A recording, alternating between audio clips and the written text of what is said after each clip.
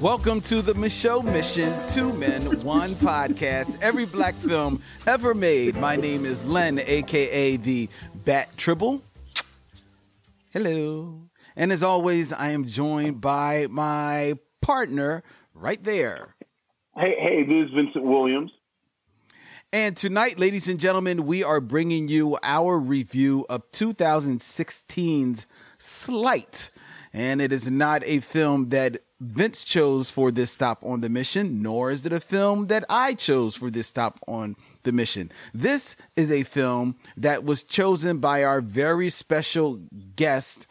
She is the lifestyle columnist for the Philadelphia Inquirer, and she is a quote-unquote dope chick. Ladies and gentlemen, put your hands together for Elizabeth Wellington, who is right there. Hey. Hey, guys. How y'all doing? Just fine. Thanks for joining us. Thanks. Thank you for joining us on this stop on the Michaud Mission, and thank you to each and every one of you who are out there watching us stream live on YouTube and on Facebook in our Michaud Mission pages and Facebook group. We thank each and every one of you, starting with the first one who leaves us a comment, which is Aaron Fry, who says, "Good evening, people." So everybody say good evening to Aaron. Good evening to Aaron. Aaron. That made Fry. That made his day. Elizabeth, thank you so much for taking the time to sit down and talk with us. And let me just ask you real quick, what does it mean to be the lifestyle columnist of the Philadelphia Inquirer? Well, before COVID, pre-COVID, I kind of wrote about pop culture and style and fashion, and I just kind of chronicled what was happening in the world. Mm-hmm. Post-COVID, I've been doing lots of like how to live better stories, sort of like tips on how to get through and how to, I'm actually working on a story now about helping people understand what cultural appropriation is.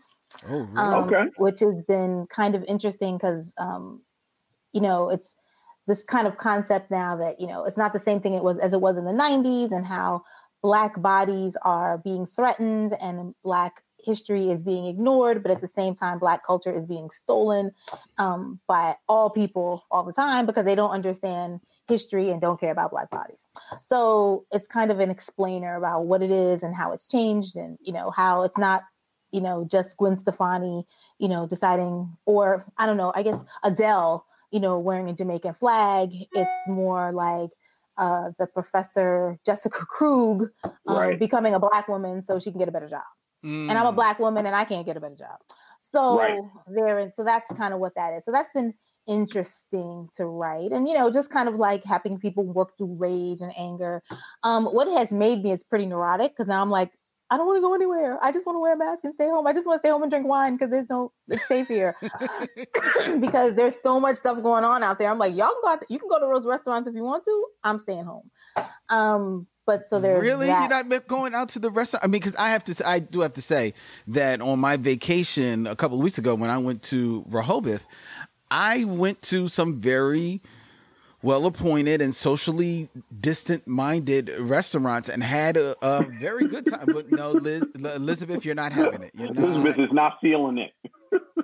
If I can't order at home and sit on my couch and watch stuff like Sleight or whatever I'm watching, Lovecraft Country with my wine, I buy a box of wine and sit home in my house until they work this out, because I got too many sick people, too many old people we were just talking about around me, too many compromised immune systems.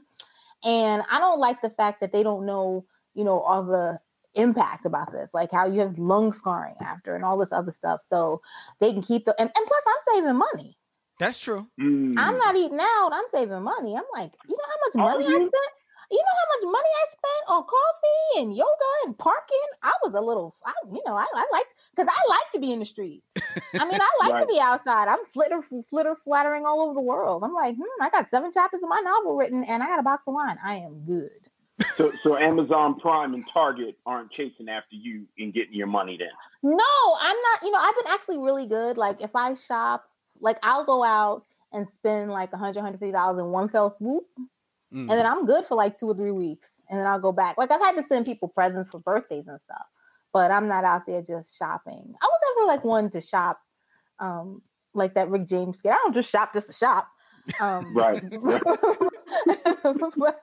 but even though I was in fashion, and probably because I covered fashion so much and lifestyle stuff, that I was just like, I knew it was like a hustle. So my next project is I'm going to go through my closet and get rid of all my clothes and just I'm going to be like one of those, since, now I'm in my 40s, I'm going to be one of those people that just wears like black all the time and funky glasses and like, long dresses and just, I'm getting rid of all my hottie 20s and 30s clothes. And I'm just going to be like Debbie Allen and be glamorous and fabulous all the time and long stuff. So I got to go through my closet.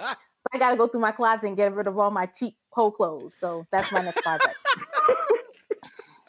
I like. Okay. All right. Okay. It's interesting. I'm thinking about what's in my club. What cheap hoe clothes? Right.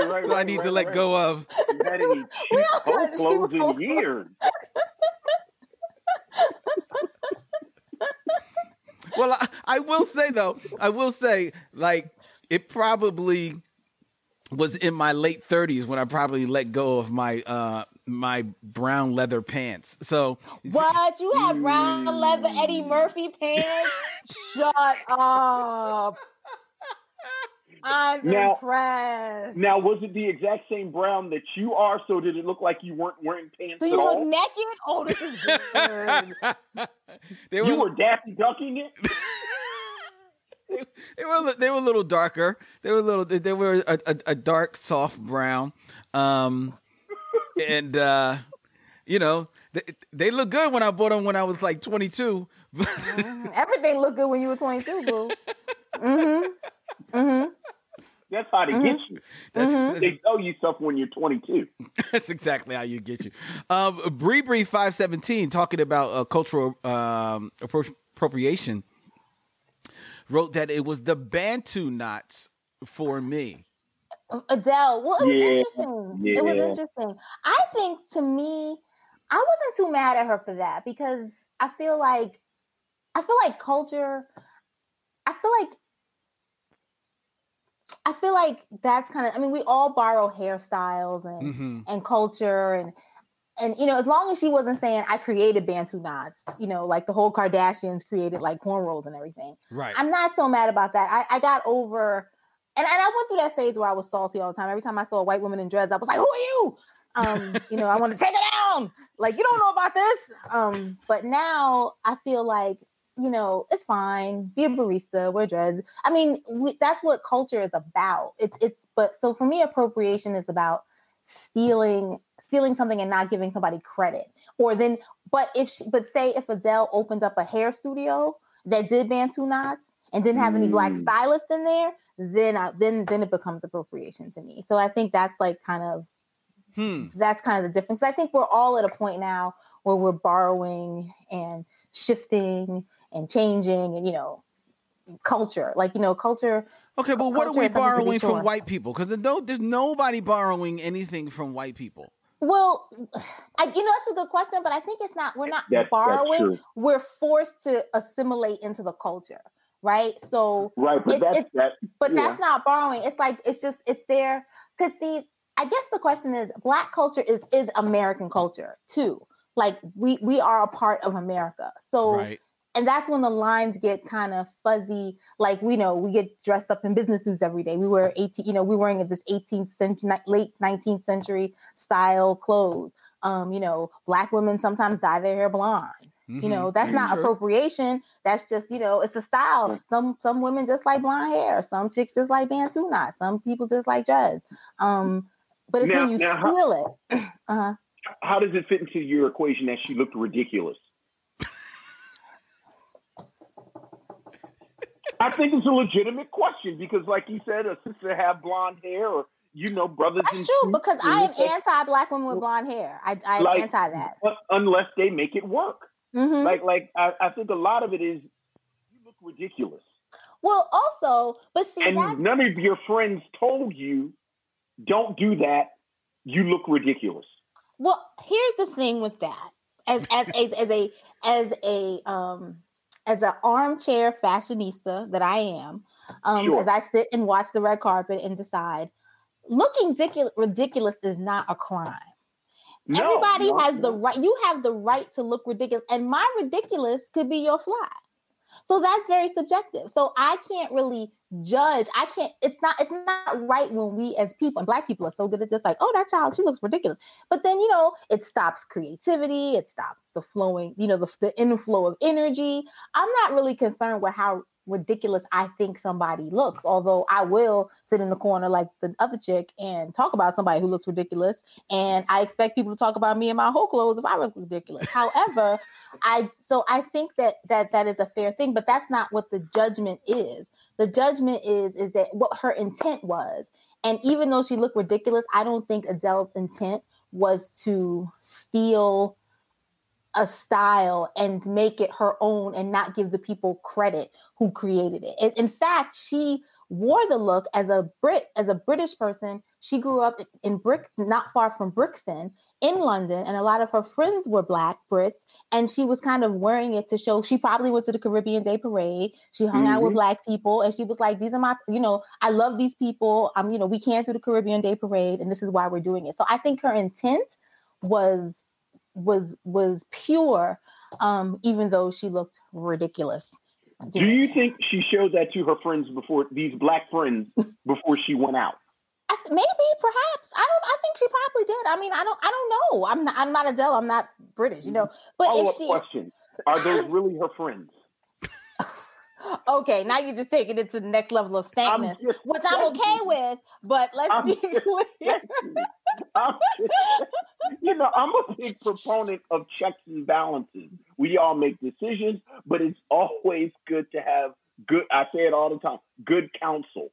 So what I got from that is that either A, she didn't have any Black friends, or are those really your friends? Because that was something that reflected bad counsel. My sister, Adrian loves to famously say when she sees somebody that has, let's say, questionable fashion sense, she'll just say, no mirrors, no friends. Wise woman. And I think what Adele was really trying to do more than cop Black culture, she was trying to show off her new body. I think so, yeah. She lost all this weight. She had on this tight little top thing. She was trying to get her whole clothes in while she still was of the age where it was appropriate. So that's what she was doing. Like, she was just trying to show off her body. And so I'm like, look, if that's how you want to show off your body, that's what and that's more of the issue too. Like, why'd you, it's all these things come into happen, but I think it's intent in the end of the day. And I don't think her intent was the Kardashian intent or the Jessica Krug intent, or I think I might be saying her name wrong, or the Rachel Dolezal intent, or the Beatles intent when they sold, everybody's intent and profiting off of it. Now we can argue that she profits off of Black sounds when she sings, but then again, so did John B. And he really liked the people, and so I don't think she was like, I think it's like, it's different when she does it as opposed to Ivanka Trump. You know what I'm saying? Like, it's a whole different, it's the intent of the person, which I think is kind of key. And if anybody out there in the Michelle Mission land doesn't know exactly what picture we are referring to. Oh, y'all look good. Adele in her Bantu knots. There you go. Yeah. That was just my body type talk. And but, in her defense, I don't think, and somebody actually mentions it. Listen to Vince.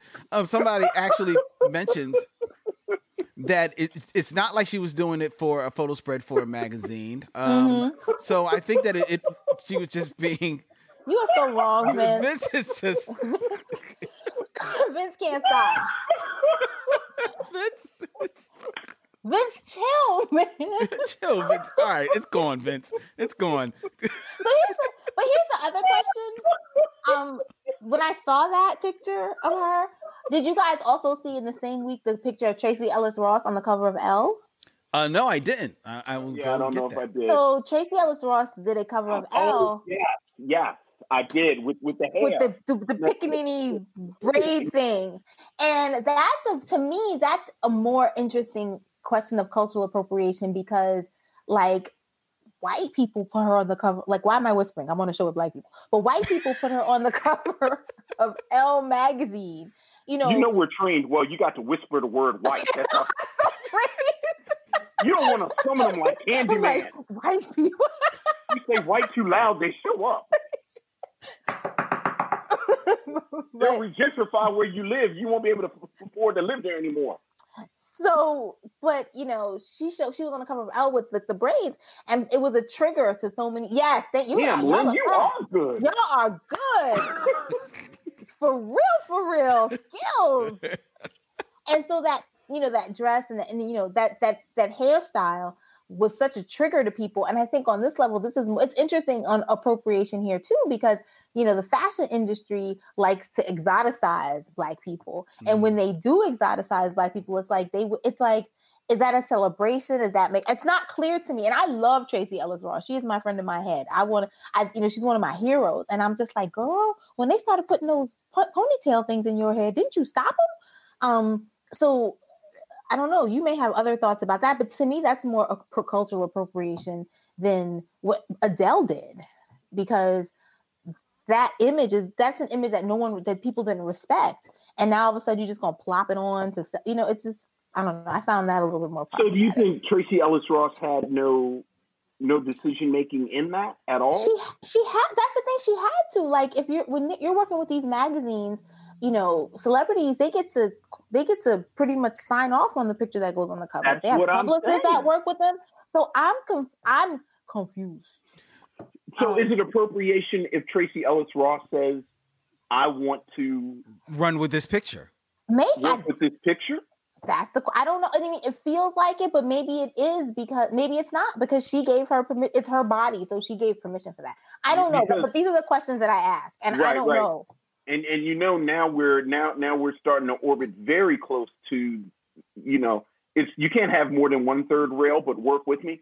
The various third rails in the Black community of skin tone and hair grade, and she's biracial and everything. Like Tracee Ellis-Ross and hair is going to be a dissertation in like 60 years anyway. Well, she has the hair company Pattern. I know. And her stuff is good. So right. The product is lovely. So it's one of these things. But then again, she's so. And at the same time that happened, the Kamala Harris discussions were happening. They were questioning her Blackness. And so there's this question of like, what is like people are defining what Blackness is. We're looking at Blackness, what Blackness is, and talking about it. But at the same time, some of our Blackness is being stolen in the same way. It's really hard to explain, which is probably why I'm still trying to finish the story. Mm-hmm. Right. And who has access to what Blackness? Mm-hmm. Yeah, and so that was a good point. I can understand glamorizing, because I think also that's probably what Tracee did. She was like, look, I want you to use this because I want you to make this a beautiful image. But then you have what Vincent was saying, because you have this one thing is about, does a light-skinned woman or a biracial woman get to glamorize that when that was never her stilo back in the 1930s in the first place? Like, that's not what a biracial woman would look like. That would be more like how I would look in the 30s, or Lupita would look in the 30s. That wouldn't be glamorous at all. So can you glamorize something that wasn't even aimed at you in the first place and say that you're remaking it? Right. And I agree. And I think that's where it gets murky, where we start gatekeeping each other. Mm-hmm. I'm actually very comfortable gatekeeping against white people. But when we start gatekeeping amongst ourselves, I think those are the conversations that we should probably be having. And this has gotten much deeper than I plan on getting right now. Lynn, can you throw up that picture of Adele again? Can you throw up the picture of Adele again? Throw up Adele one more time for me, please. There is no way she has Black friends that told her that's what's hot in the streets. Do that, Del. You got that, Del. Oh, yeah, come on, Del, let's go.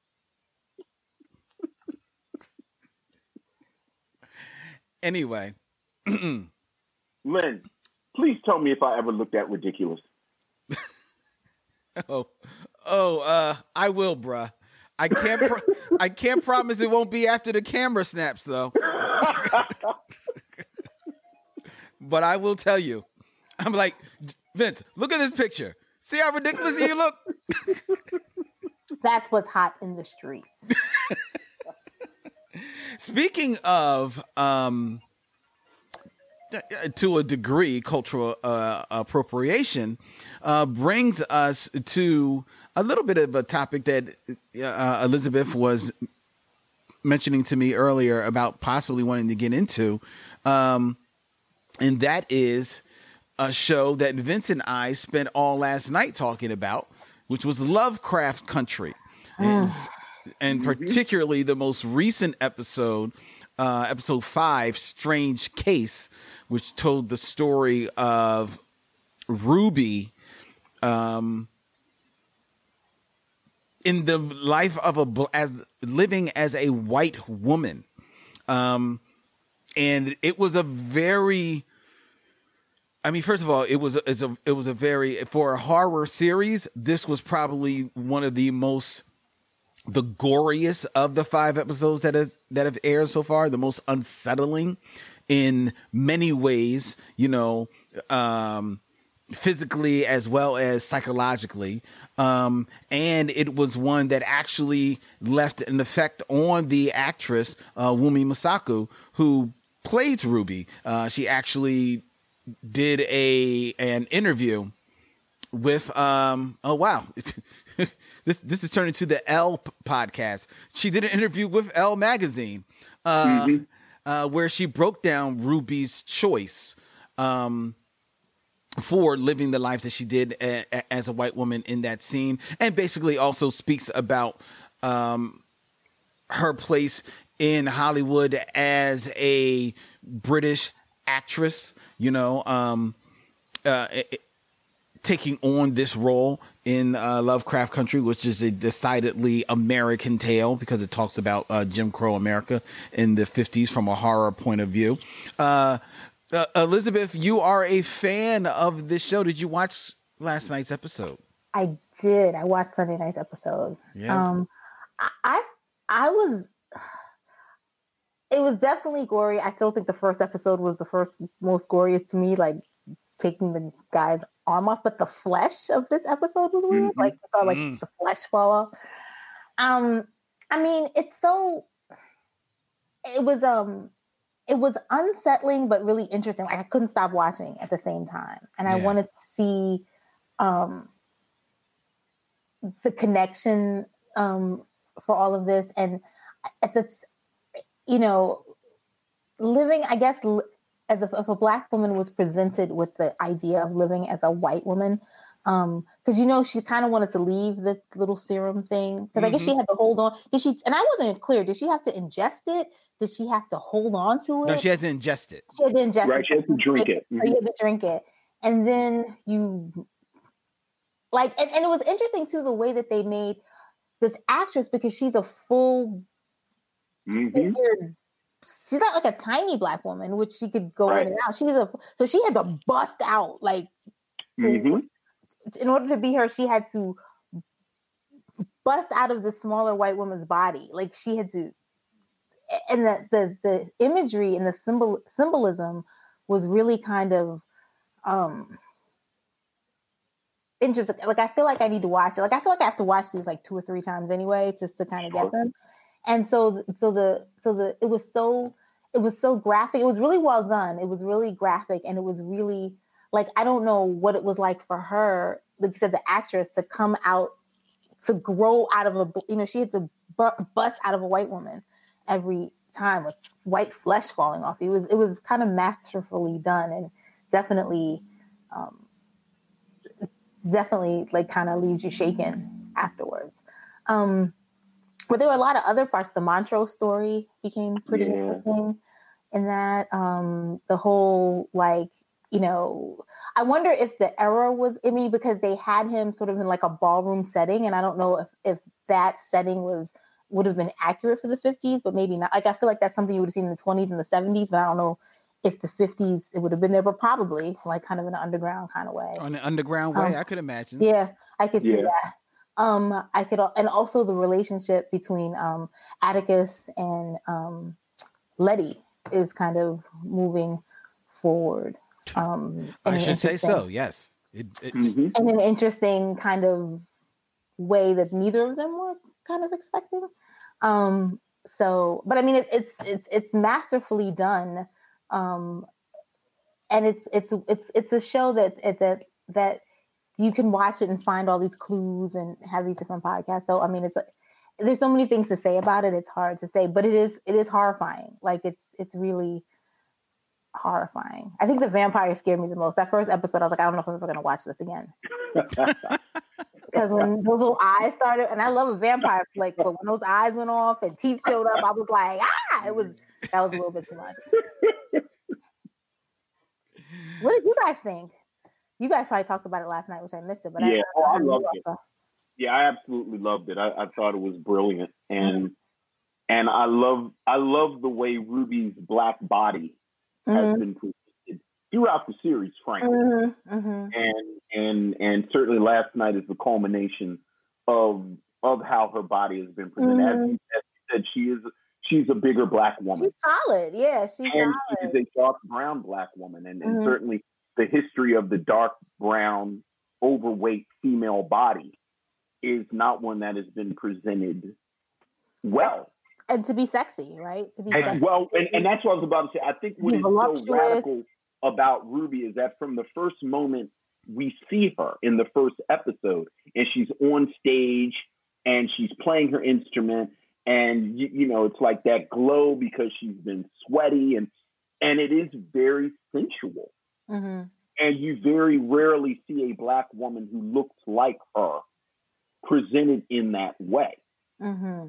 And then each episode, I think they've been working towards it. So, like you said, we did talk about it last night, and each metamorphosis last night in that episode, I thought you had this wonderful journey until you got to the very end, to the final. And what we were saying is, and what I said when the episode came on, and they were using the caterpillar and butterfly imagery. And certainly they tried to, present that the white woman was the butterfly. But Misha Green and them were going to subvert it. Like that was no surprise that by the end, Ruby is the butterfly. Amen. That's right. What she does when she bursts out of that cocoon of the white woman and she's standing triumphant. I thought it was amazing. Yeah, I thought it was amazing. And she's completely self-aware, which is really nice the whole time. And she's self-aware in a way that she's like, I'm just as good as the next person. I'm gonna get this job at this space. I'm gonna at this. It's interesting that they picked a department store. The fashion is fantastic on the show. Like the period pieces are wonderful. The hair is right. If you've seen pictures of my grandparents, probably yours, it's completely relatable. Spot on. Even her, pointy bra, the polka dots, the hairstyles, the Marcells, so it's really Atticus's clothing. That man can wear a tight t-shirt. Not that y'all want to hear that, but we heard it last night. We've heard. Yes. His t-shirts has many fans. His t-shirts are fantastic. Mm-hmm. I think even that is worth noting, that Atticus is sexualized as much, if not more. Than the women. Mm-hmm. Mm-hmm. And that's something you don't see. He's also so nerdy, too. So his timing, he's not like the sexy, he's just so his sexiness kind of grows on you. When he pulled his glasses out the first time, I was like, oh, he's kind of interesting. So you kind of first I was like, who's this? And I was like, oh, he's got the glasses and his shirts are fantastic. The people who do the fashion of that is fantastic. So it's such a great period piece, but it did make me, the nerd I am, it did make me kind of look up who H.L. Lovecraft is and who the guy who wrote HP, Lovecraft, my bad. And also not only that, but the person who wrote Lovecraft Country is not African American either. That's right. So So the story is really interesting because you can, and it doesn't, and they don't really follow the book at all. Like they have the parts of the house and there's different parts of like the conspiracy. What is it? The lodge that's in there, but they've made some changes, some conspiratorial changes, which are kind of interesting. So I mean, I want to see what happens with. I want to see how they would become another next series for it. And it's such a good genre to actually have. I've never seen, you know, we watch a lot of HBO and a lot of that stuff, so I can see why it's such a good genre. It's so it's interesting, and it's kind of, and it's so reflective of where we are with Black bodies and fear and monsters and you can even connect it to what's happening in the White House. Like those are monsters. Like it's a lot of like, who would you rather be caught by, a vampire or that mean racist police officer who was the son downtown, and he was awful. Like it was just, you know, there's so much to say about it. So packed. Or you could talk about the police chief who, when he took off his shirt, you could see that he had like a black body underneath his shirt there. Go ahead, Vince. You want to say? Okay. No. What I wanted to do, not to go back down this road, but to absolutely go back down this road. You just said it. If H.P. Lovecraft is the sort of impetus for the whole conversation, and H.P. Lovecraft, like when you look into his work, it really is his xenophobia across the board kind of gives him the fuel to write everything that he writes. Matt Wolf, is it Matt Wolf? Nat Wolf? The novel. Matt something. Matt, I think it's Matt. But he's also white. So now you have two layers of whiteness where you have two white men talking about race, either obliquely or in the case of the novel, directly, Lovecraft Country. But then you have Misha Green, who's sort of the mastermind and the creator of this novel. The series. And she's taking it, the series, and turning it into something else. And we were just saying a few minutes ago, Black people don't borrow anything from white people. Would you say this is analogous to Adele looking ridiculous in Bantu knots? Or is this something different?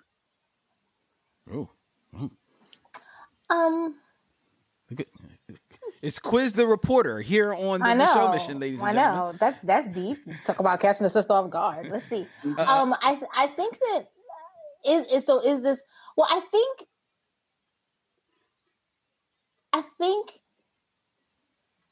no, it's because in this case, I'm sure that Misha Green and HBO had to buy the rights to this man's book. So Matt Ruff was the writer. To Matt Ruff's book. And now we could figure, now I don't know how much, like did Matt Ruff need to get HP, because he wrote this based on HP Lovecraft's writings, right? So he basically so how much does Matt Ruff know? I mean, I never read the original book, Lovecraft Country. I kind of want to check it out, but you should. It's good. It's a great book. So so if you've read the book, did he get blackness right in that? In that book? I think he did, but I think the changes that Misha Green has made make it more has deepened it and complicated. For instance, Ruby isn't overweight in the book. So right there, that kind of, you have, like, Letty was a lighter skinned Black woman, but they didn't really deal with that. And, and the complexity of complexion with us, if you will, that it looks like they're going to deal with it on the show. But, and I don't believe Montrose was gay in the book. Okay. So it's those kind of changes. Well, we know him as Omar, so you never know what Omar is going to do. Like, just the actor. Like, Yeah. It doesn't even surprise me anymore. Like, ooh, that's a possibility. He surprised me because I think I mentioned it last night. This was like maybe the first time I've seen that actor Michael K. Williams smile on screen. Like he always is wearing that scowl. That's true. That's true. But he actually is allowed to, display joy on the screen, even though you may feel like a little weird about him, about the character displaying this joy, though. That brings me to another point. But before to finish this, so I don't know if this is actual appropriation because I think that HBO bought the rights to Matt Ruff. Matt Ruff's not getting ripped off.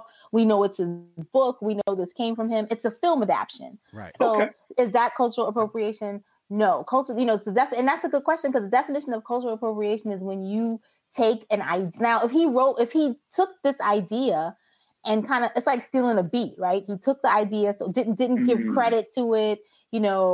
There's so many similarities that you can't, now that you can tell that it's from there, then that would be like kind of cultural appropriation. But the other question I wanted to see, so when the spirit that came back to life the week before, the two spirits, and you saw that Yahima, and it's not clear to me why he would kill Yahima. That's like probably a conversation over whiskey or something, and I'm sure we have to move on. But the issue, but I wonder if it was symbolic that he kills Yahima, and then the next episode you see that he's gay, like he would be a two spirit, in the classic thing, he would like to be, and what the purposes and the symbolism. Now I'm sure he killed her. I don't know why. You guys probably have more thoughts about that. But if that's kind of all connected, like this, if the sexuality part is connected with the horror, with that spirit, and I'm sure it is. Mm-hmm. Yeah, I suspect they haven't told us everything yet. Okay, I thought I might have missed it. No, but I think certainly them being intersex and Montrose dealing with his own sexuality. Mm-hmm. Certainly. Yeah, I've certainly played a part in it, and like we also mentioned last night, we thought that it was very interesting and timely that the episode speaks about the silencing of the Yahima character in such a violent way. At the end of the episode, the beginning of the next episode offers commentary on that by way of the characters speaking to it. So I think that is something that, without reading the book, I think I'm going to go out on a limb and say that Matt Ruff maybe doesn't have the wherewithal to put something like that in writing in the book. Right. That is where the difference comes by having Misha Green and Jordan Peele and all of these people involved in adapting this story, giving it that much more weight, that much more significance. You know what I mean?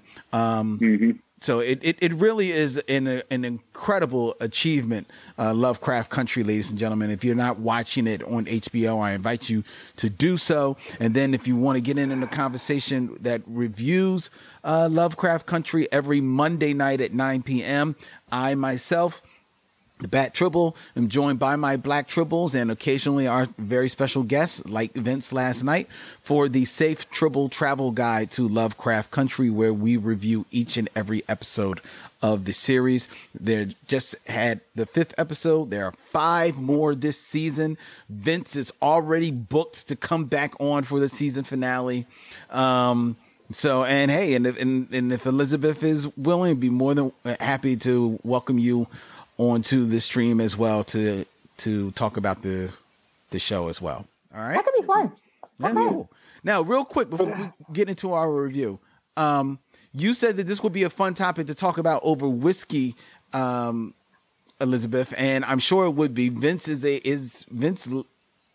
man who never passes up whiskey unless he's feeling under the weather. Oh, jeez. But that's an old joke. But I also noted that on Twitter that you are also a fan of Prosecco. Oh yeah, I like Prosecco. You like Prosecco? Okay. Okay. Now, I almost was gonna drink some while I was doing this interview, but I was like, oh, I don't know if they're ready for all that. Oh no. Yeah.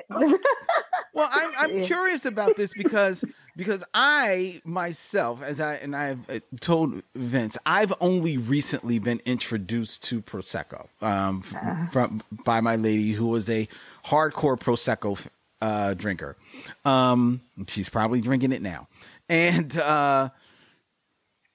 I'm curious. where did your love affair for Prosecco begin, and what brand of Prosecco do you drink? I can't really answer when my love affair with Prosecco began because It was in the womb? probably.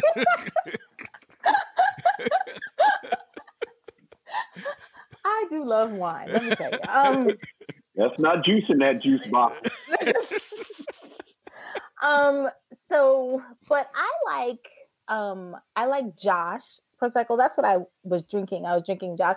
Because the beautiful thing about Prosecco, it's like bubbly and dry and it's not super sweet. It's not like, I'm not like, I think I was never, I'm not the sweet wine girl. I don't like, what is that sweet wine that everybody that was hot for a while? It was like, everybody had to have it. No, Riesling, it was okay. It was like the real cheesy one that everybody thought they were really cool when they were drinking it. And it begins with an M, and my brain is broken right now. So I can't remember. But somebody will remember and put it in. I can Google Moscato. it. Moscato, that's it. Oh, Moscato. Terrible. So terrible. But I used to just like, Prosecco as a sort of a cheaper version of champagne when I was making mimosas. And then I was like, but you can drink this straight, or you can mix this with other stuff. And it's just good and dry and tasty. But I do like Josh, and I like La Perla, which is good. La Perla. La Perla, like okay. Yeah, it's like $12. Or La Marca. No, La Marca. Yeah, because La Perla is the underwear. I'm about to say. Because La Marca. La Marca. And it's the purple bottle. Yes. And, whatever's on sale at some people are like, oh, I only drink this, I only drink that. I drink what's on sale at the wine store. And I am not ashamed. Kay Martin says, Moscato, don't do it. It's awful. It's like, it's like drinking cat pee. It's awful. Oh, God. I didn't know it was that bad. It's just too sweet. It's just, and everybody thought it was like so cool. I think I'll have a Moscato. And it's like you kind of lull into it, and it's just like, it's terrible. It's so cheap. But yeah, but so do you consider yourself a wine snob? Are you a wine snob? No, I'm not a wine snob. I just, you know what? I don't like sweet. I'm a wine snob when it comes to sweet wine, because I think that, okay, now I'm talking about Black people. I think Black people just overdo it with sweet wines. I mean, you miss the beauty of the palate of wine. Like if you want a Chardonnay that's oaky, you want a red that's dry, a Cab that's dry. You want, you don't want like sweet wines like Kool-Aid, like that. If you want sweet wine, you should just have a popsicle and keep it moving. So what do you think about plum wine? Now I do like plum wine, because I like sushi, but plum wine is like a different kind of, it's a different thing. It's not like sweet Moscato. It's you can get plum wines that are a little bit more drier. You can get them, and you can only have like one, but I do like a port. I do like a port wine, and port is like a dessert wine. So I do like a dessert wine. But I like a solid, having that little glass. Yes. Have a little glass. A little glass that you hold like this, and you sit by a fireplace. Like a cigar. Now those are nasty. What? Cigars. Hey, you're the one drinking the port and having the cigar. I thought you were going to go out in the balcony and split up Africa. No, I don't do cigars. Cigars are nasty. They're offensive. But yeah. So, but I do. This part of Africa is for Portugal. What the hell are you talking about, Vince? I don't know. Old white guys. Whenever old white guys having port and cigars, I just assuming they're exploiting Africa. Kay Martin says you are speaking her love language, #great wine, but also says that La Marca with some La Perla could be a great night. A great girl. You ain't lying. You are not lying, especially if Idris Elba shows up, but we don't have to go there. Okay. Okay. All right. Well, on that note, ladies and gentlemen.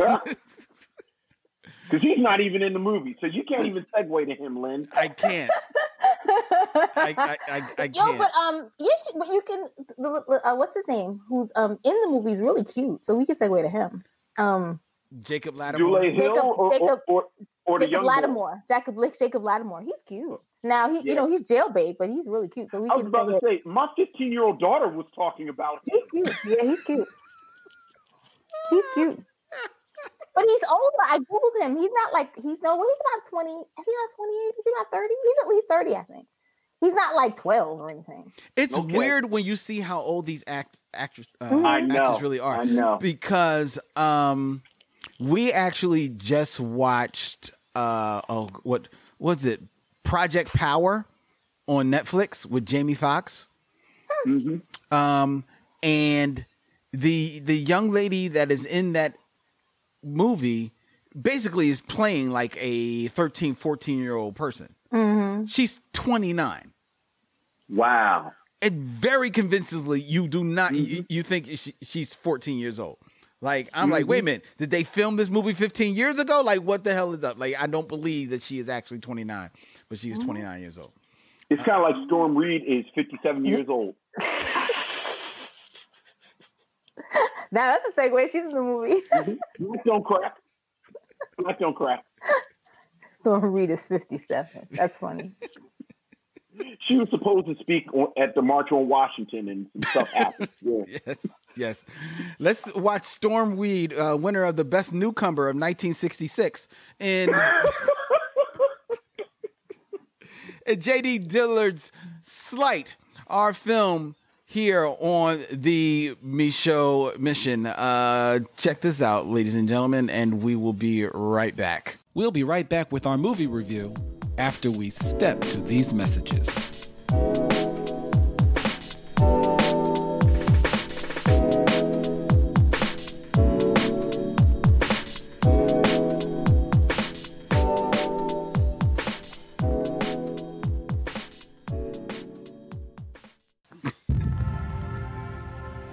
As you can see, there's no string at all. What's your name? Holly. You can grab it, Holly. How did you do that?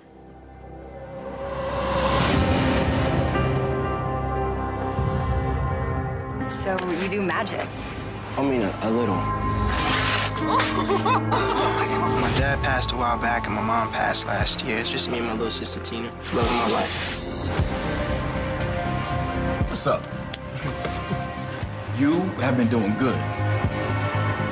I've been hearing there's a new supplier in the area. Homie moves into our backyard and starts selling like I don't exist. We're gonna pay him a little visit. Talk to him about etiquette. Sit down! What the?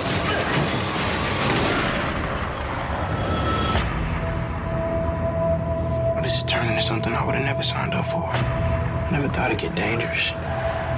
I just wish I could move Tina to a neighborhood with a better school, surrounded with better people. You having my money? Don't mess up, man. I gave you a job when you needed it most. I'm gonna kill you and every person you know. What's happening? Nothing you need to worry about. Just hard being a grown-up sometimes, that's all. I have no idea how this happened. I'm gonna help you figure this out. Anyone can learn a trick. I can do something no one else can. Oh my God. I need more power. This isn't for a trick, is it? There's a lot of things in our lives that can trap us. But these barriers only exist if we let them. You know, we can do whatever we want if we just believe we're able to.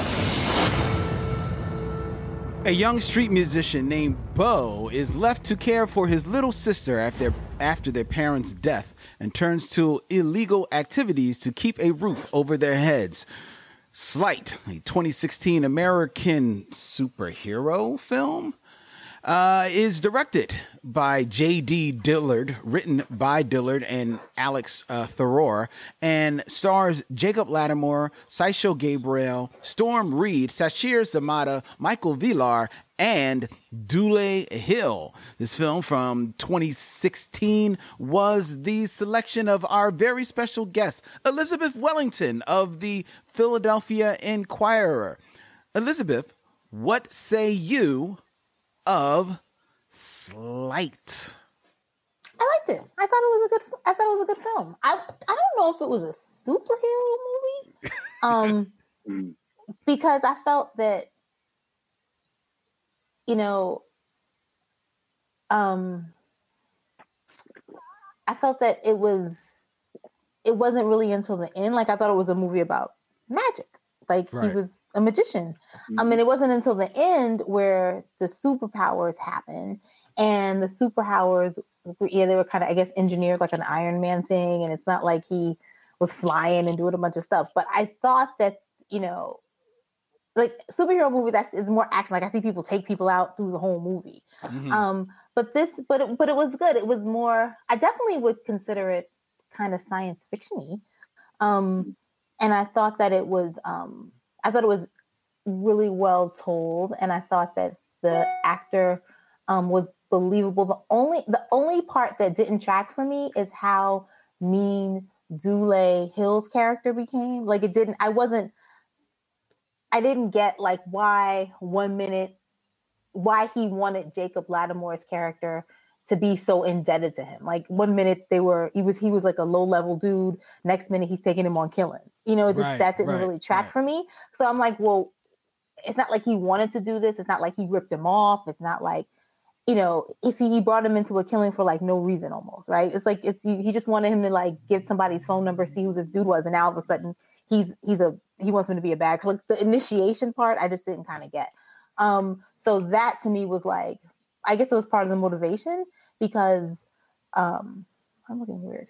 It was part of the motivation because that drove like the rest of the movie. But the action, so it was like, he was just too, he got too mean too fast for no reason. But other than that, like the magic, what he put in his arm, kind of that Iron Man thingy to lift up the batteries, like you knew that was coming, or how he did things. It was interesting. You could see he was a smart kid and he liked science, and this is what you can do if you're good with science. So yeah, you can. I liked it. Basically, turn your arm into an electromagnetic magnet. Exactly, and that was where the science fiction came in. So I thought it was, and it was suspenseful. Like at the end, I was like, holding my breath, like what's going to happen. So I definitely felt the suspense in it, and I thought it was a good movie. I see why it did well. I think it only cost them $250,000 to make it, and they made $4 million from it. So that's doing pretty well. So that's a return on your investment. investment. It a thumbs up. Very true. Very true. I thought that kind of like that switch from Dule Hill's character to who was bigging himself up, like he is like the master OG in this town, the number one drug dude, and yet he really only has 2 boys, and so much so that he's got to draft on this low level kid who doesn't look like he's even held a water gun before, let alone a real gun.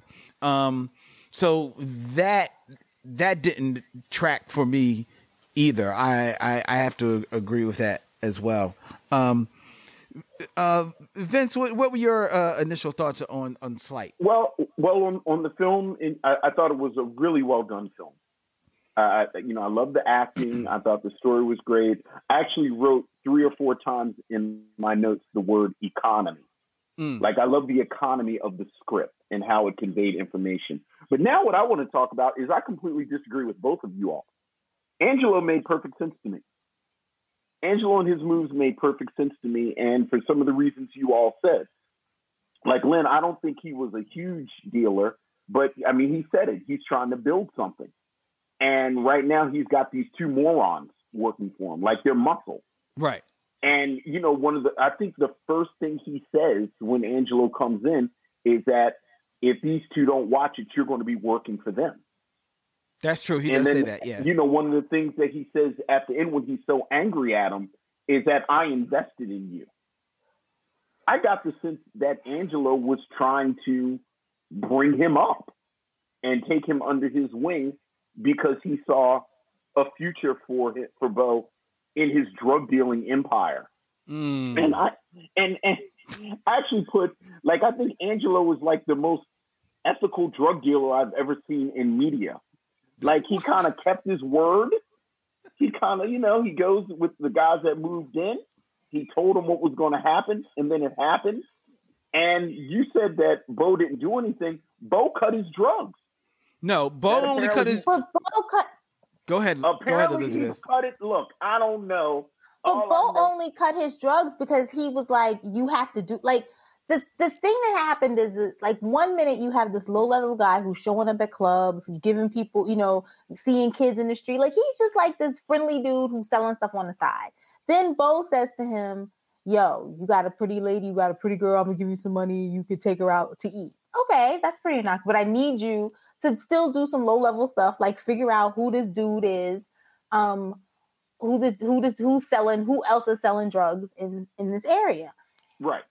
But then it should have stayed that way. Then it changed. Then he calls him up and is like, you need to come with me to kill him. Like, that's not what a low-level dude does. He doesn't have to show up with the muscle to go kill somebody else. That's not his job. That's not in his job description. But that's my point. He didn't want him to be low-level. But you gotta tell me. But the other thing is, too, I think that you said he was ethical. Isn't there communication? Like, there should have been a conversation where he was like, yo, I want you to move up. And then Bo could have said, nah, man, I'm not trying to do that. I mean, he's still a drug dealer. Well, but that makes it like a gang initiative. Like, that, it just, I mean, it would have made, I just needed another level of explanation where there was where he could have said, well, if you don't do this, I gave you this, like, something where Bo knows that if he had gone further, he was in it for the long haul. Right. It just happened overnight. It's like 1 minute he's like this low level dude, next minute he's going with him to kill somebody. I saw it as a test, and he didn't go with him to kill somebody. He cut his hand off, and that's one of the ways that the film surprised me, because when he gave him the machete and said, "Now cut his hand off," I'm thinking, well, somehow the film is going to let him off the hook, and Angelo's going to take it from him, or he's going to do something, some sleight of hand. But then he actually cut his hand off. Because that's what Angelo said, if you don't cut his hand off, I'm going to cut your hand off. He didn't give him an option. And why would he? I thought Angelo made sense to me. Angelo made sense.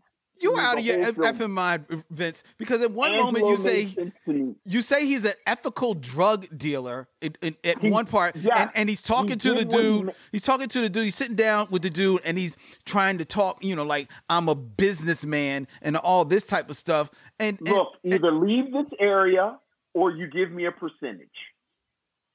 He told him. Okay. But first of all, I've seen drug dealers on TV do that before. That's kind of what they do. Yeah, that's kind of what they do. But to Elizabeth's point, Angelo ropes Bo into, finding out who the new guy is on the street. And that's something that's something typical, like, a little extra errand you have your low level boy do. Okay? So he does that. Then for whatever reason, he needs Bo to come with him to see the low-level boy. Now, at first, I was going to say, okay, that makes sense if he's, he needs him to identify a low-level boy, but it doesn't seem like he really needs him to do that because they figured out who the boy was without him. He comes up showing up like, yo, I found out who it is. Come on, take this run with me. You mean you got to take this run? Like, that's not in my job description. Like, hold up. I looked at the posting on Craigslist. It said nothing about taking a run at this boy's house, but he goes because, all right, maybe he has to ID him. Mm-hmm. Yeah, who knows? So I got to go. Pull him in the whole time. And then they go there. Trying to pull him in the whole time. Okay, so but maybe he's trying. But like Elizabeth said, if Bo is sitting there on some business type stuff, then that means business 101 is that you have a conversation with your boy that you want to bring up, especially you trying to bring this boy up as your number two. Then you let him know, like, yo, I'm not ready to give you the nod, but I'm letting you know that I'm looking at you. You know what I mean? And I'm also letting you know that if you take, there's something to being said that because he was just doing his job as he should have been doing his job, and then it changed on him. Right. So, and then he cut the drugs because he was like, it was like if you, he got caught up, but it wasn't fair the way he didn't start out trying to rip some. It's not like it would be one thing also if he had the drugs and he decided to cut the drugs without some provocation from him, then you could see that happening. Yes. But he cut those drugs because one minute he was a low-level dude and the next minute he's, going out and cutting somebody's arm off. Like that wasn't part of his job description changed without him knowing.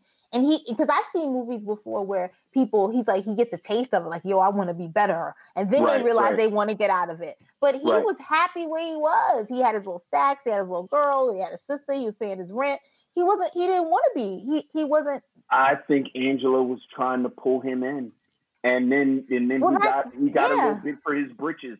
He got a little big for his britches and he cut the drugs and he got caught. Well, but first of all, he didn't get big for his britches. He cut the drugs because he didn't want to take that route. So his thing was, I'm gonna cut this so I can make a big, for whatever reason he cut them. But he cut them because he had to. But he cut them because he had to pay Angelo back. Like no, it wasn't.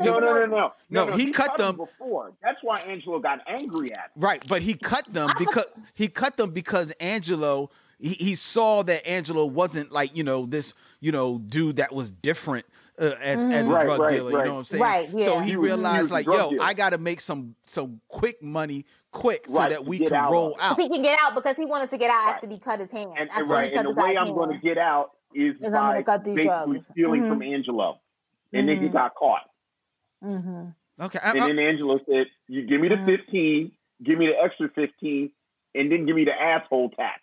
And I was like, all right, K. Martin says that I think an ethical drug dealer is an oxymoron, Vince, or perhaps just a moron. Maybe ethical isn't the right word, but he had his own code of morals. He had a code. Like, I think he was pretty straightforward. Angelo was pretty straightforward. He was like Omar. He had a code. He appropriately enough, he was like Omar. He had a code. Well, the one thing that I will say about Angelo, who was portrayed by Dule Hill, while I don't think Dule Hill was doing his best work in this movie, he was decidedly the best actor in this movie, at least to me. So let me be the one. Jacob Lattimore was charming. I thought he was a charming kid. He's a charming. But that's what he plays. Like that's what he does. But outside of that. He was charming enough, but I guess for whatever reason, I just didn't really connect with him. I just really didn't, I didn't really connect with the story. I thought that the most interesting part about the story to me was the fact that he doesn't actually have powers. It's that these are all, self-engineered by turning his arm into an electric magnet, which rightfully so for this movie. They never fully explain how he does it because it makes no sense, but that's fine. That's comic book movies. So that's fine. But outside of that, I thought that many of the beats were kind of predictable, and I thought that the pacing of the film, while it is a good-looking film and it's not badly directed, but I thought that the pace of the film was just a little sluggish for me. And really, and it just didn't get me involved in the story and these characters at all. Like, I just really did not care. I didn't care. I mean, I cared a little bit about Jacob Lattimore. He was okay, but Seychelle Gabriel, or however you pronounce her name, I'm sorry if I'm mispronouncing it, as his girlfriend Holly, I could have totally done without her. I didn't think she brought anything to the table. I honestly wish they had excised her out and just had more of him and Storm Reed. I kind of like their dynamic, but you didn't see a lot of Storm Reed. She was kind of like left on the side a little bit, Sashir Zamata, who plays his neighbor, she offers a little bit of gravitas to the film, but she's in and out of the film as well. I just really felt that it just at the end of the day, it just really didn't connect to me. And I felt the movie was like a little bit of a just meh. It was just like, okay. I thought that Sleight was Sleight. I really liked it. Yeah, I thought it was tight. What is it? 135, 138, something. Yeah. Like I said, I love the economy of the script. I love the way information was conveyed. I think Dule Hill was the best actor in the film because his role was the meatiest. I found Jacob Lattimore perfectly charming in this role. What I said was between the script and Jacob Lattimore, when they finally get around to making a Miles Morales film, I feel like when they get the team in the room, if they don't pull people from this film to be on the team, they should show this movie to them. Because tonally, I like the sort of down the earthness of it. Much like both of you, I thought he was actually using magic until you find out that it's the magnet, which the movie plays fair. The first thing it tells you is that he's this engineering genius, if you will. Mm-hmm. So I like that part of it too. So I was pleasantly surprised by it. And as far as the beat, like I said, I like the fact, I'm going to go back to him cutting off the guy's arm. I like the fact that this wasn't some perfect, pristine kid. Like, I like that he was actually desperate. Like, he stole the money from Carmen Esposito's character. He's dealing drugs. How often do we see someone actually dealing drugs that we're supposed to feel some sympathy for? And he did cut the dude's arm off. And there's a version of this story where I was curious if something had happened to his sister, what was he going to do to those three? Mm. And that made him a much more interesting character than, Peter Parker clone number 4087 that you see in these things.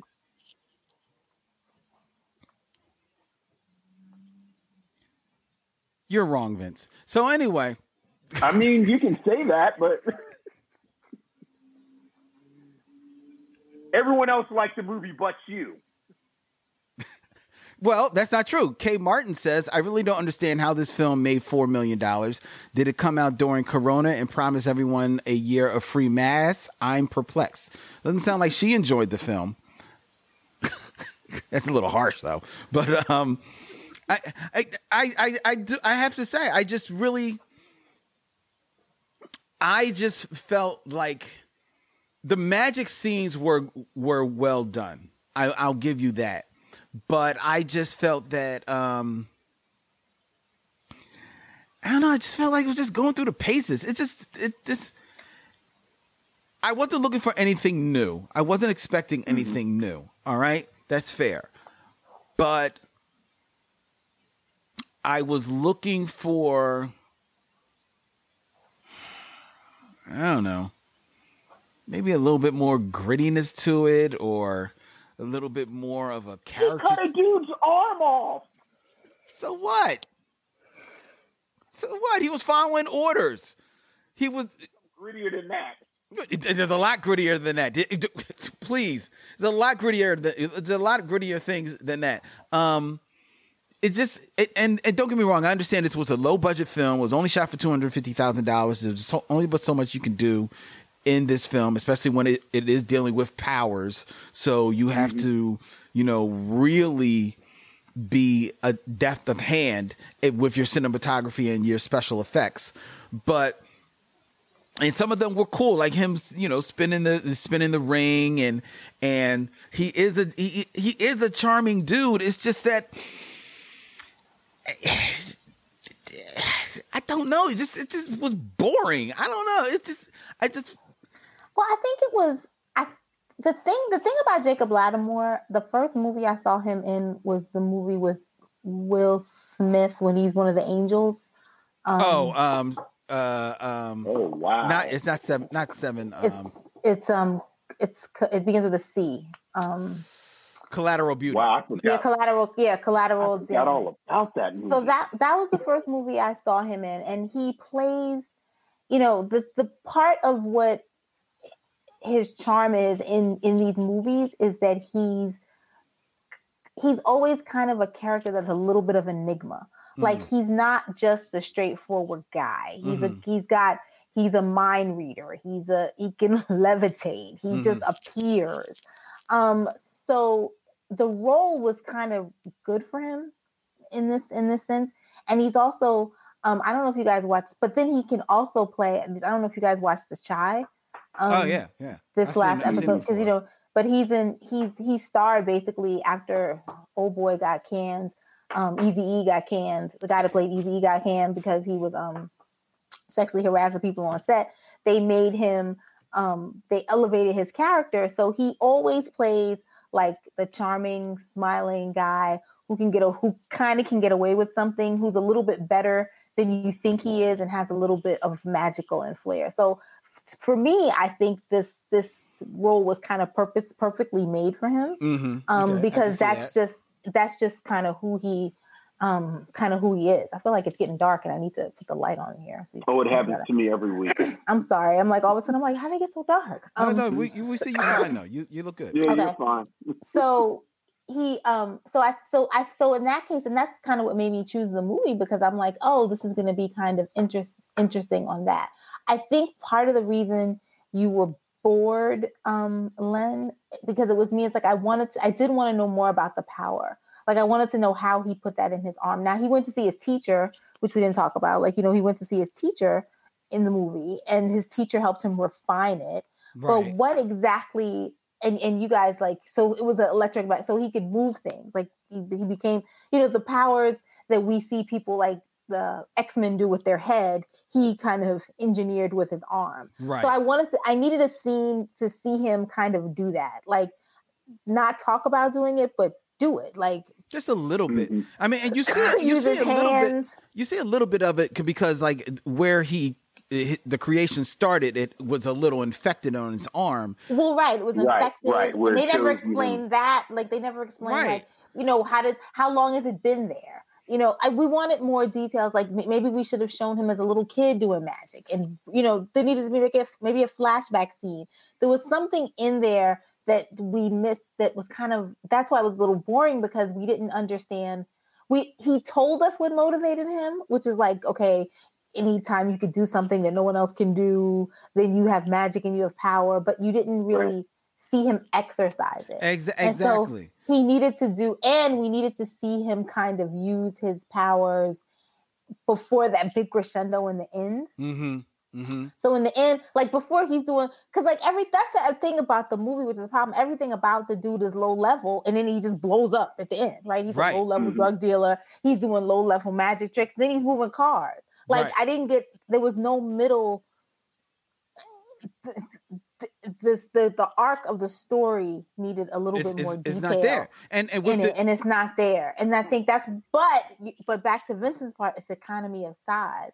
And he realized that when his sister was taken from him, he had to do something big in order to get his sister back. And he had to scare this dude and step up. So he didn't really have time for a middle.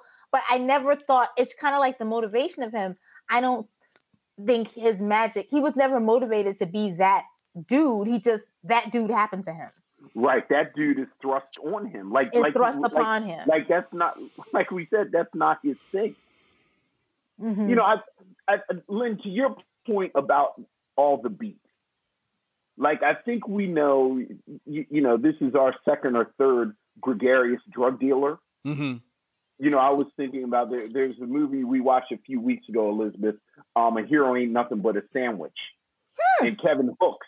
Yeah, that's back in the 60s. Yeah, I would have been a good one to do. Mm-hmm. Well, but what I put in my notes is like, it's the gregarious drug dealer. And I was a little disappointed that people are still falling for the gregarious drug dealer. But then the scene right after that, he talks to his neighbor and they address it straightforward. He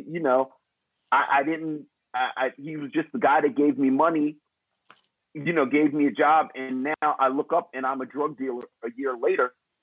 And I'm going to go, I'm going to keep saying it. I kept waiting for the big reversal. I kept waiting for the big switch. I kept waiting for basically when we see crime and we talk about there's no honor among thieves. Mm-hmm. So that at one point you and I have a deal and then you break the deal. The gregarious drug dealer is now no longer gregarious because he's a drug dealer. Right. And he's a criminal and everything that goes with that.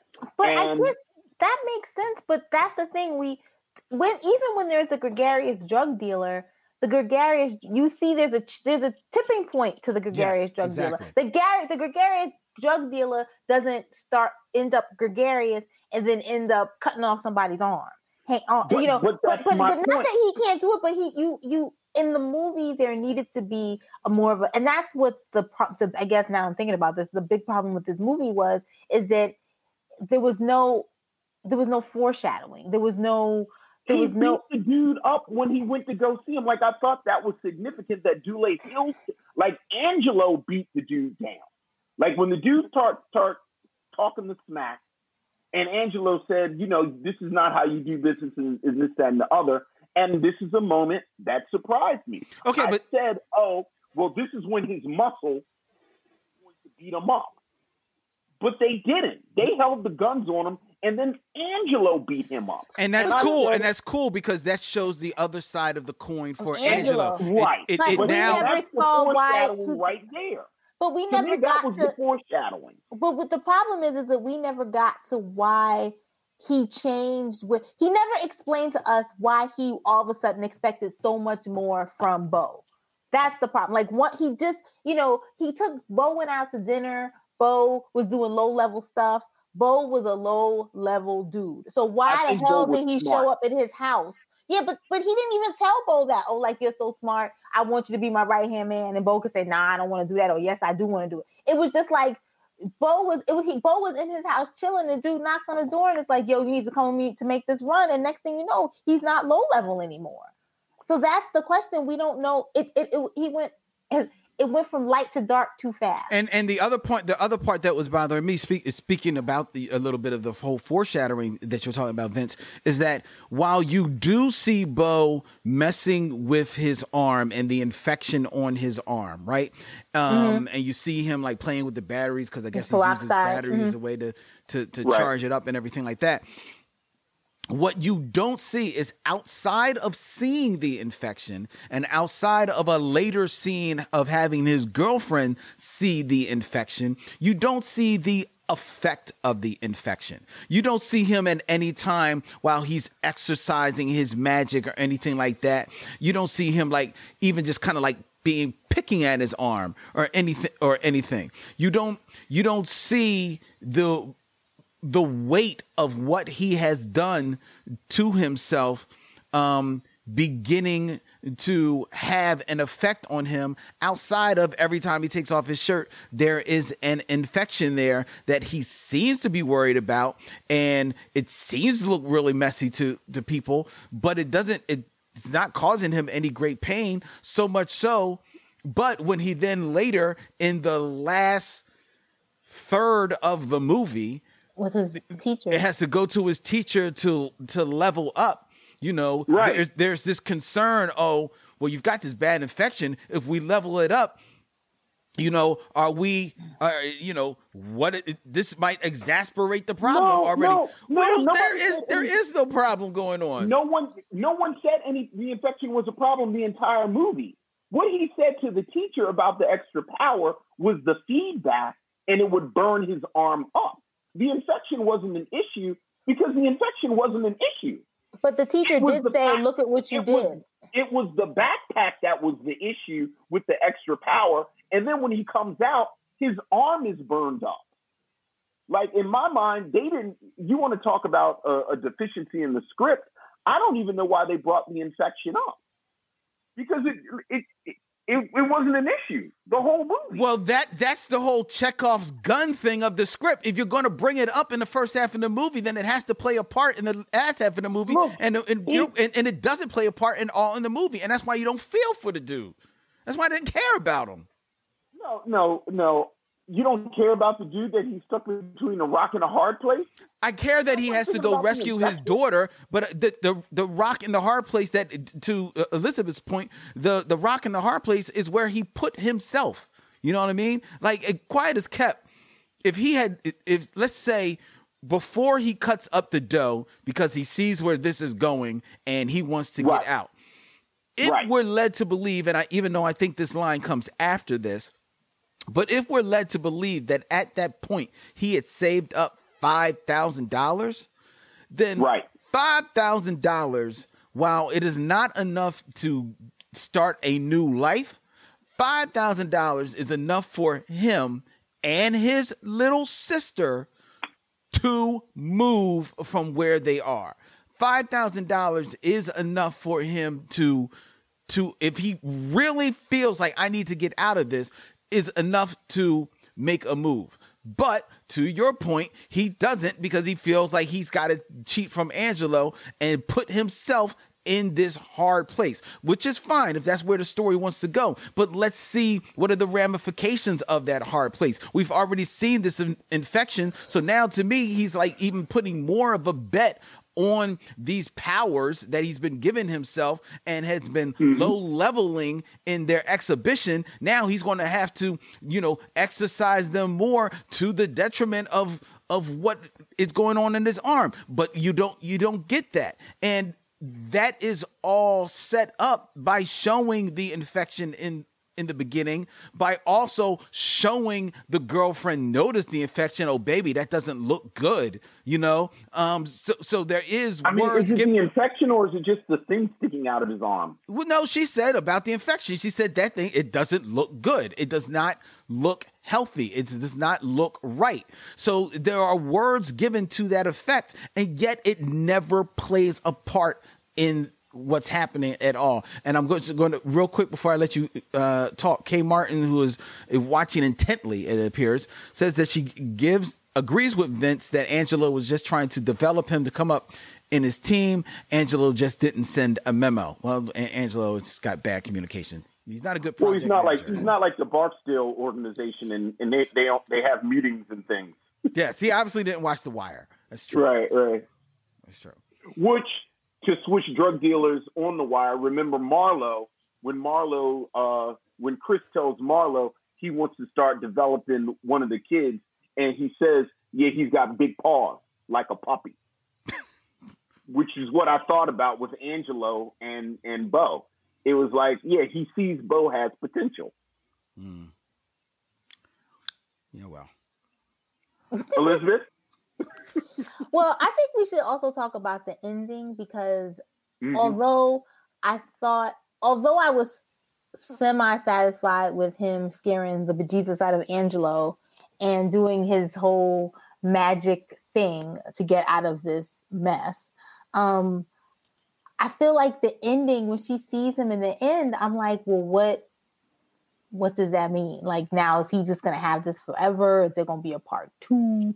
Like, I feel like there wasn't enough explanation. Like, while I did like the movie, and while I felt suspense through it, and I thought that the characters were good, and I went by suspense. Like, I wanted to know what was going to happen to him.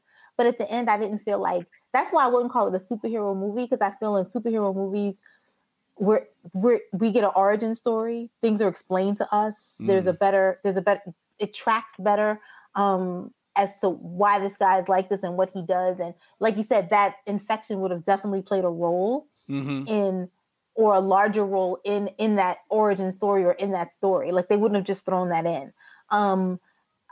But what I feel like in the end, I'm just like, she opens the door and it's like, oh my God. And that's it. Like, yeah. That's it. And I'm like, well, does this mean, did he lose his arm? Does he now have a bionic arm? Does his arm light up when you see him? Like, there's more. I feel like there was. Well, I think you could argue. I think you could argue as far as the superhero. I mean, no, if you just watch this for what it is not a superhero film. But there is an argument to be made that in much the same way as Unbreakable is a de facto superhero film, there's an argument to be made that this is potentially the origin story of a superhero, which would then make it a superhero film. So I'll give you that argument. That being said, the ending didn't do anything for me either because it was whack. It was whack. It was just real weak and it whack. Was just whack. What did y'all want? I mean, I wanted to see him in there glowing like Iron Man or something. Like I wanted $250,000. We got to work with. Okay, Vince, but let's not act like, we've been on this mission for about 4 years now, bruh. And let's not act like we haven't seen films made for similar budgets that have a more compelling and thoughtful beginning, middle, and end. No. Right now we're talking about the effects. Just the effects. I thought it was a nice use of limited resources with the effects. Like you get the sense he's in there, they show the box with the big lock on it so that he's doing something. And then you have the scene, the electricity has gone off because the clock is blinking. Like the electricity has gone off and come back on. And then you see the lights shimmer. So whatever he's doing, he's in there dicking around with electricity. And then it's like, what's going on in that room? Something big. Like he's not giving up. Like, you talked about him going to the teacher. And I have to say, I was a little like he goes to the white guy to help him at the end after he's been kind of self-sufficient the whole time. And just to that point, real quick, Orphan Pixel says, if we were following the thread of Bo's inventive skill, then the price paid of the infection makes sense. But the upgrade isn't Bo's, it's the teacher's, so it diminishes Bo's arc. Exactly, which is why I like the fact that when they're in San Diego, he's working on his own again. And you see the glow in that's exactly what I was thinking. Like if it had ended with him going in there all Neo because the teacher helped him, I would have been like, well, what Orphan Pixels just said. So I actually like the end. Well, it sounds like that makes only one of us that didn't like the end, but I think I've veered Elizabeth closer to my side. Sure. In our conversation. I mean, I think at the end of the day, I liked the movie. It was suspenseful. I liked the characters. I liked the kids. I always like Storm Reed, but I wish there was I feel like Storm Reed. I don't know if you guys watched that show on HBO that she was in with Euphoria. And she I didn't see that, but I heard it. Oh, Euphoria is crazy, and that is not a child show. It is a mess. But you just like talk about train wrecks. Oh my god! Wow. But you're watching Euphoria. I watched Euphoria in it, and except for the movie she did, the Oprah movie that Storm Reed did, Wrinkle in Time, which I did like. She's always like the sister who. She's always the biracial sister who doesn't really look like anybody else because she's Storm Reed and she has her own look. Right. And I feel like they don't use her enough in stuff because I feel like she's good and she's cute. Like you said, she's good and she's cute and she's probably like 72 and we don't know it. But I feel like we never get to utilize her. She's just like this kid who's really sweet and is a younger sister to somebody, to a sibling that's always doing something stupid and she has to take the brunt. She gets kidnapped, she gets beaten up, she gets tricked, right. She gets, So I feel like that we needed more of her. It would have been nice to see more of her in this movie. I agree. So while I did like the movie, while I think I agree with Vincent with the economy of the movie and the good interestingness of the script and the interestingness of the character. I also kind of agree with Lynn because there are gaping holes in the story and in the arc, and things that just did things to me that if I was writing it, things that didn't make sense, that somebody needed to say, yo, there's a hole here. This isn't tracking. So, but then you have to just add, how much did that take away from your enjoyment? I feel like Lynn feels it did take away more from his enjoyment. Me, I'm like, okay, I kind of accepted it, but it doesn't make any sense to me. And Vincent is like, they're non-issues. And that's kind of where I am on this. So I guess I'm kind of in the middle. I also didn't need the girlfriend. I agree with you about, I didn't need the girlfriend. Well, that was supposed to make you feel like, that was to show you the side of him where he was like this caring dude that wanted to get out. He ultimately wanted to be a family man. He's a little shy. With the girlfriend, you got to see how charming he really was. I was about to say, I did like the date. You did see him being charming and saving her. Like, and you could, he has this kind of savior complex thing where he wanted to come in and save her and make her live there and, do all that. So she didn't bother me. Yeah. And as far as holes in the plot, it is interesting. We've been saying all along, is it a superhero movie? Is it not a superhero movie? I get the sense, and Lynn, you just name checked it. A film like Unbreakable, or a film like one of Michael B. Jordan's early movies, Chronicle. I get the sense that Dillard thought that superhero fans would see this, and as we've said, like, the beats. Like, you could have told this whole story within, like Lynn, I know you knew the entire plot of this film within 5 minutes. Yes, I did. Because again, it's a Peter Parker riff. Like it really is this kid, and he kind of goes through this stuff. So that in my mind, the difference between holes in the plot and this story is more about the audience than the film itself. So, and as somebody who, like I said, I've seen this a million times, I liked it. K. Martin says that the budget shouldn't affect the quality of the story, to which Orphan Pixel says, right on, Martin, agreed, script needed a couple of extra passes. With that being said, Elizabeth Wellington, this was your choice.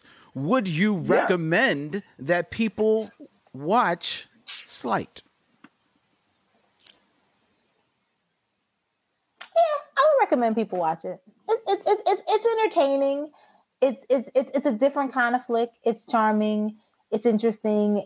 It's not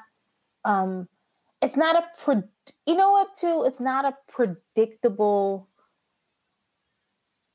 Black movie, if that makes sense. Like it wasn't like I didn't feel like I thought, I enjoyed it for what it was. And I was watching it at my sister's house, and my brother-in-law comes down and he sits down. He's like, "Oh my God!" Like, so there was enough. There was levels in there where we were sitting, because he didn't even watch from the beginning. He was like, "Oh my God, he's not going to get out of that." He has a slightly Latino accent. He's not going to get out of that. He's going to fry. He's a mess. So he kind of.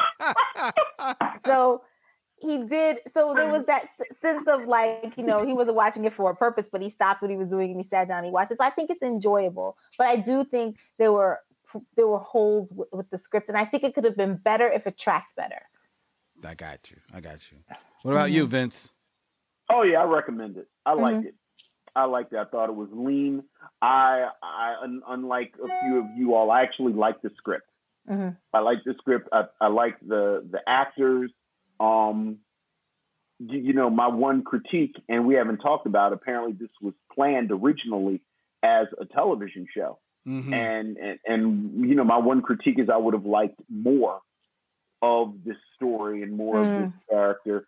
Lynn, like you, I could take or leave the girlfriend, but I think Elizabeth made a good point. Without the girlfriend, you don't see that part of Jacob Lattimore's charm. So then she kind of serves that purpose. Definitely could have used more Storm Reed, but yeah, I liked it. I'd recommend it. Well, to that point, I disagree. I think that without the girlfriend, you could have seen his charm even more on display with it via his relationship with his his sister, as well as his relationship with the friend next door. Because what I appreciated about The Friend Next Door, who admittedly was an older person, was that there was honesty with that relationship. That is one thing I will say. Like, there wasn't no hemming and hawing about, like, I don't want you to find out that I'm a drug dealer or anything like that. I will say that there was just straight up forthrightness in their friendship. And I think that did speak to the character. And I thought that if that was allowed a little bit more breathing room, that could have showed you just as much charm as the relationship with the girlfriend brought to the table. And I also think, to agree with you, Lynn, and that's why I think that hole, which I feel like I'm holding on to, which is a problem. The fact that we didn't know, the fact that, this guy all of a sudden, because I think he was so kind of open. Like, we knew he was a drug dealer. He was very charming to dudes that were in his car saying, don't sell drugs to catch girls. He was very open. That's why I think if he was so transparent, he would have, he was so transparent as a person that he would have spoken with Dule's character. I'm like, nah, that's not what I want to do. And that's where the transparency stopped. And that's why that hole is, so, to me, such a hole in the story, because now he's in a mess and it doesn't make sense that he's in this mess. Like, he really shouldn't, with good writing, that mess would have been explained more because of his transparency. And he wasn't him and he never, it's not that he wasn't cool with being a drug dealer. He just wasn't cool with being a drug dealer who killed people. And there was no reason for him to be caught up in killing this person, except for this drug dealer who went from light to dark any minute, and it didn't explain why he went with this character. Right. Now, as much as I have come down against the film, I will say that I would recommend that people watch the film because, it is a little $250,000 film. It is well made for the most part. Jacob Lattimore, I will agree that he is charming enough. I just don't think that the script does him any favors. But he is charming enough in the film. I like Dule Hill. Dule Hill is one of my favorite actors of all time. I like him. So I can watch Dule. And it was fun to watch this side of Dule Hill. If you grew up on the West Wing and then to see, Charlie, now all of a sudden just as a drug dealer, it's like, whoa, what happened? But it was, I was digging it. So usually he's like a sharp businessman type guy. Yeah, you know what I mean? Kind of like went to Harvard, perfect dude. And, right. So, and I would recommend it because, damn it, there are tons of $250,000 white films that are not successful and not being seen. So go watch this film. Watch these films with all of these people of color doing their damn thing. And who knows, maybe if it becomes more of a sensation, maybe we do get Sleight 2 and see what happened on the other side of the end of the film. So, and I thought it was artsy. Like, it still had that artsy feel to it, which probably helped me kind of forgive some of its problems, because it felt kind of indie and artsy and different. Like, it wasn't like a big blockbuster where all this stuff was happening. It was still kind of artsy and smaller. Like, it deserved a chance. Orphan Pixel says that I'm not mad at Sleight. We're allowed to have middling films. You learn more from average flicks. That's very true. And K. Martin says to you, Elizabeth, the only way I recommend this would be with a bottle of La Marca. Okay, I like you, K. Martin. All right. So there you have it, ladies and gentlemen. Go check out Sleight. Check it out. And let us know what you think of this film. Before we tell you what we're going to be watching next week on the Michaud Mission, I first want to invite each and every one of you who has any feedback that they want to share with us. You can email us, ladies and gentlemen. Email us at michaudmission@gmail.com. That's MICHEAUXMISSION@gmail.com. You can also follow us on Instagram, Facebook, and Twitter at Michaud Mission. Join the Facebook group on at Micheaux Mission, where we have a lot of fun talking back and forth with all of our missionaries. The Micheaux Mission is a proud member of the Podglomerate Podcast Network, the Podglomerate curated podcast just for your listening pleasure. And you can check out the show available as a podcast every Wednesday morning in your podcast feed. Wherever you get podcasts, you will find the Micheaux Mission, one of Apple Podcasts' top-rated film review podcasts. We're up there. You don't need to know where. We're there. That's all that counts. And the more 5-star reviews and ratings that we get, the higher in the rankings we go. So give us a 5-star rating and review if you really like the show, ladies and gentlemen. And our show is available in an edited form every Saturday at 1 p.m. on WPPM 106.5 FM.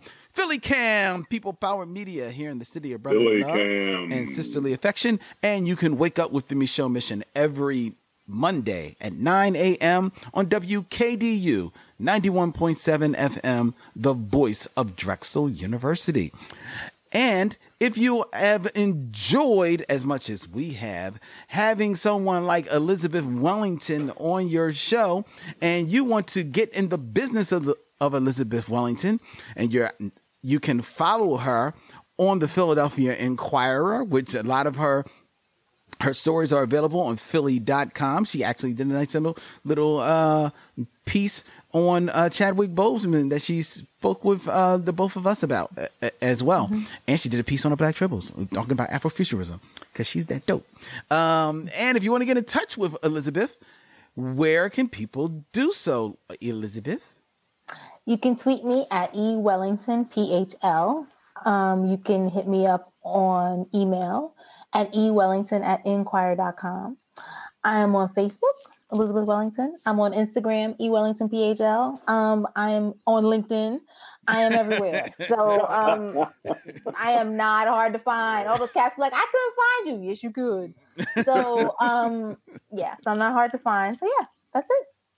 Thank you so much for taking the time to speak with me. Yeah. This has been great. You. Thank you. And please promise that you'll return one day when you have another movie you want to review. I'll come back. I know it's hard. All of my favorite movies you guys have usually reviewed already. Have you guys done? What is that movie? About Last Night. Have you done that one yet? No. I love that movie. So if that was good movie, it's such a good movie, and it's like because I am like a sucker for like the Black romance films. Like that's what I'm writing, like a romance novel. I just want to do all that. So I would love to come on to talk about Last Night because it was such a good movie. I mean, I've watched it a zillion times. Michael Ealy's like a little vanilla ice cream cone. So I would so love to do that movie and talk about that. And brother can't even be a caramel ice cream cone. White chocolate, maybe. I don't know. But it's just so I love it. And Kevin Hart's really funny. And it's one of those movies I discovered late. Like I saw it like on BET or something like one night. Yeah. And with Gina Hall. And she is hilarious in that movie. And I should have recommended that. I was one of those ones like, I could have recommended. But yeah, that's if I can go and talk about that movie, that would be fun. And that would be fun to talk to you guys about because I'm sure it's one thing to talk about superheroes and people busting out of black skin, but it's another thing to talk about straight romance stuff and the believability of it. And that's really fun. Like a brother wouldn't do that. Well, a brother should do that. And that would be like really fun to talk about. All right, so we can't wait to make that happen. Most certainly, cannot wait. Next week, ladies and gentlemen, I believe it's my turn to pick a film. Vince. It is your turn. So what I'm going to do is I am, me, Vince. It's September, so it's time for me to dig into the crates. All right, here we go. But fortunately, the missionaries already dug in the crates for me. This film. Walter Winchell says was the best of the new film dramas of 1951. The plot centers around the disappearance of Carolyn, a 5-year-old black girl who falls into an abandoned, overgrown well while picking flowers. And in a film that tackles the issue of racial tensions and collective behavior, the 1951 drama The Well. That is what we will be watching and reviewing next week here on the Micheaux Mission. And if any of you are, who out there who like to watch the films alongside with us, The Well is available in full on YouTube. So you can watch the film. I mean, that's a shame, but yeah, That is a shame. And we will talk about that as well as the film next week here on the Micheaux Mission. And I'll give people a little extra news bonus, Vince, because, I like treating people like that. The week after, which will be, I believe, the 29th, if I'm correct. Is that correct, Vince? Mm-hmm. Will be the 29th. The week after that, we will be actually sitting down and reviewing a film that has come up more than a few times here on the Micheaux Mission. So people will definitely appreciate this. We will be reviewing The Landlord. Yes, finally. Yeah, I know. Everybody's been on us to review The Landlord, like left and right, but like for years. I know, it's like, geez, I mean, like, it's that movie like that deep, but no, people really, right. I gotta look that one up. I don't even know about that. Oh yeah, it's come up like more than a time or two here on the Micheaux Mission. So we will finally be sitting down to review The Landlord in 2 weeks here on the Micheaux Mission, and we will have a very special guest, Marcellus Armstrong of the Scribe Video Center here in Philadelphia, will be sitting in with us to review that film. So excellent. The Well next week, The Landlord the week after. There you go. That's what's coming up on the Micheaux Mission, ladies and gentlemen. All right. Until then, we got to get out of here. Thank you, Elizabeth, once again for taking the time to sit with us. Thank you. And he's Vince. I'm Len. In parting, we say, we'll see you when it's time to meet again.